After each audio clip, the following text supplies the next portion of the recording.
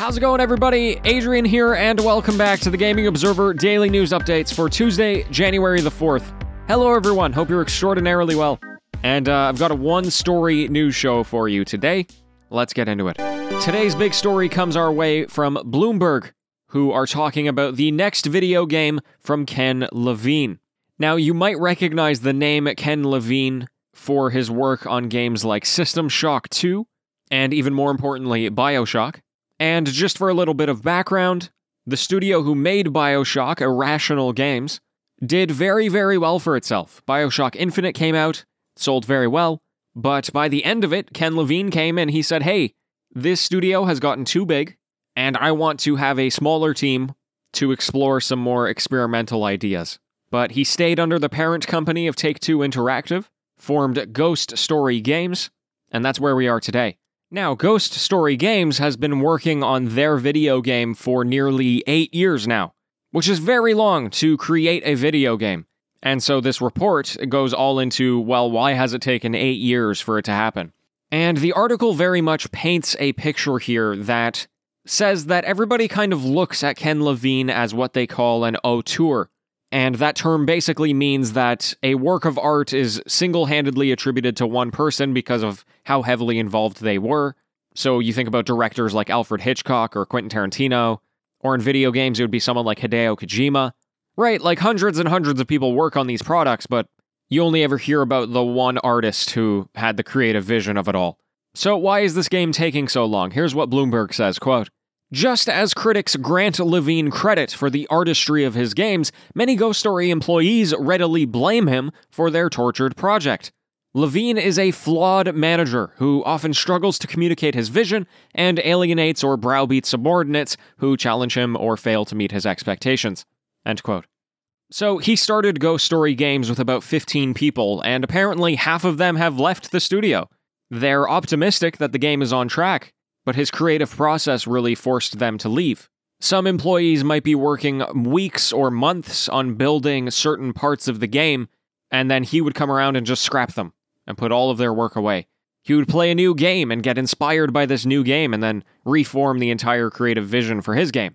And perhaps most importantly, the game's concept is at odds with the way that he likes to direct. So they have this idea that you play the game and it's basically like Lego. You can do anything that you want, and the game is going to react to you on whatever decisions you make. And no two people would have the same experience. Definitely ambitious, and something that we hear a lot in marketing, I think. But unfortunately, this concept is something that was hard for him to direct because he wanted every moment of the game's story to be able to be fine-tuned. Here's a quote from one of the former employees. Quote, the type of game being explored does not match well with the creative process being used. End quote. Okay, so all of this is happening. People are leaving. It's taking a long time for the game to be made. Why is Take-Two still hiring this studio? And there's, I think, a couple of answers. One of them is the fact that they still kind of believe in this guy who did really, really well in a number of video games to deliver, to come out with a game that's going to make them a lot of money. And perhaps more importantly, they view this studio as a quote-unquote rounding error. It does not cost them a lot of money to run this studio compared to, Rockstar or 2K. And they think that ultimately it's going to be worth it in the end. So anyway, there's just a rundown of what's going on there. Apparently there could be a game possibly in 2 years, but the date has been pushed back so many times that you'll just kind of not know until it's in your hands. But if the promise that they're making is true, this idea that you can do anything and the game will react, well, that would certainly be impressive, right? Okay, and before we take it away here, just wanted to let you know a few things. First of all, there's a game coming out on PlayStation today, both the PlayStation 4 and 5, called Deep Rock Galactic. This is a cooperative first-person shooter, has a multiplayer style very similar to like Left 4 Dead or Payday, drop-in, drop-out style. But it's very, very fun, very comedic. You're a bunch of dwarves doing some dungeon crawling. Procedurally generated, 100% destructible environments. Lots of fun, highly recommend. Specifically if you have friends to play it with. Also, if you have a PlayStation Now subscription, a few games are going to be available. Mortal Kombat 11, Final Fantasy 12, and Kerbal Space Program. And finally, if you have Amazon Prime, then there are lots of very fun free games for PC. Star Wars Jedi Fallen Order, Total War Warhammer, World War Z, 2 Point Hospital. Feel free to check out those offerings. And besides that, folks, I'm out of time. Thanks for being here.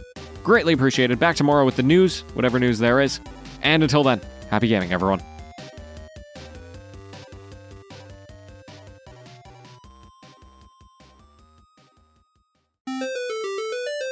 It's the TGO After Show. Hello and welcome.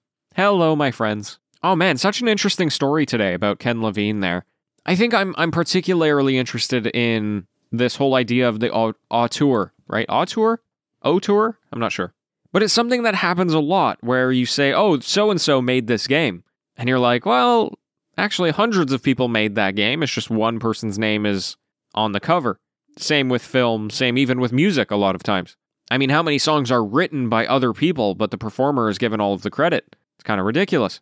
So in any event, I think oftentimes when it comes to that sort of creative director or creator, there's a lot of idealization or I guess just romanticization, romanticism about the type of creator that they are, right? Because if you're working on your own and you're like a playwright and you're like, oh man, I lived in poverty for 10 years to make sure that my play was perfect, and finally, you know, nobody was taking it, but one person did, and now I'm a millionaire. You know, if I can do it, you can too. And okay, great, that's cute. You know, the life story is totally valid if that's the way you want to do things. But this story about doing it at a game studio is a little more of an issue when you start to impact other people with that work style. When you're like, hey, I'm tearing up the script every other day, which, by the way, means that anything that you are working on is going in the trash, well, then that becomes a problem. That doesn't make it a game made by multiple people, that makes it a game made by one person. Which isn't to say everybody should have equal voice. I mean, there is an importance in having a director, somebody to make decisions about what stays and goes. But, you know, that's how you lose half your studio. That's how you get articles written about you that are like, hey, this dude's, like, weird. If I can say that. I don't know, I do think it is a real shame that things like Hideo Kojima exists as an auteur, because a lot of people worked on games like Metal Gear Solid 5, like Death Stranding, but we only know one name. On the flip side, it can be very, very hard to understand what everybody's role in a video game is, right? Like every single time a new video game studio is formed, we always hear these words. Former developers from Take-Two Interactive, Ubisoft, Blizzard, EA. And then you're like, okay, that's great, but like, what did they actually do? Were they somebody who directed a game, or were they somebody who just, like, was a level designer? Which is, I'm not saying that as a dig, but there are very specific roles in gaming. And conversely, there are also very broad roles in gaming. Some people take on the tasks of doing many, many different responsibilities depending on how many people work there. And let alone comparing one company to another. I mean, oh my gosh, don't even try. So, I don't know, I guess I could see it as a good thing as well for marketing purposes, but really the marketing only benefits one person, and wherever they go, the news will follow them. But I suppose if they have a distinctive style that people like, and they actually are putting in their creative vision, rather than just letting other people do it, then go for it, I suppose. I mean, it works when it comes to solo developers. If you think about the guy who made Stardew Valley, he had a lot of help with programming and porting and localization and stuff like that. But for the most part, that is an Eric Barone game. But hey, anyway, I don't know. It's an interesting thing, but I think in general, it benefits the group more if it's a group effort and it's recognized as such. I would really hate to work on a video game and you know, everybody's like, oh, what a great job this one person did. I'd be like, what? Hello? Anyway, same thing with film though, right? Even if you are the writer, director, and producer and actor, it's pretty rare that you're going to be the only one doing any of that. You know, you need a crew. Usually you need a cast. Anyway, in any event, thanks for tuning in, folks. I hope you have a great day. Let me know if you have any thoughts on that. Happily have an ear for this subject. And until next time, farewell.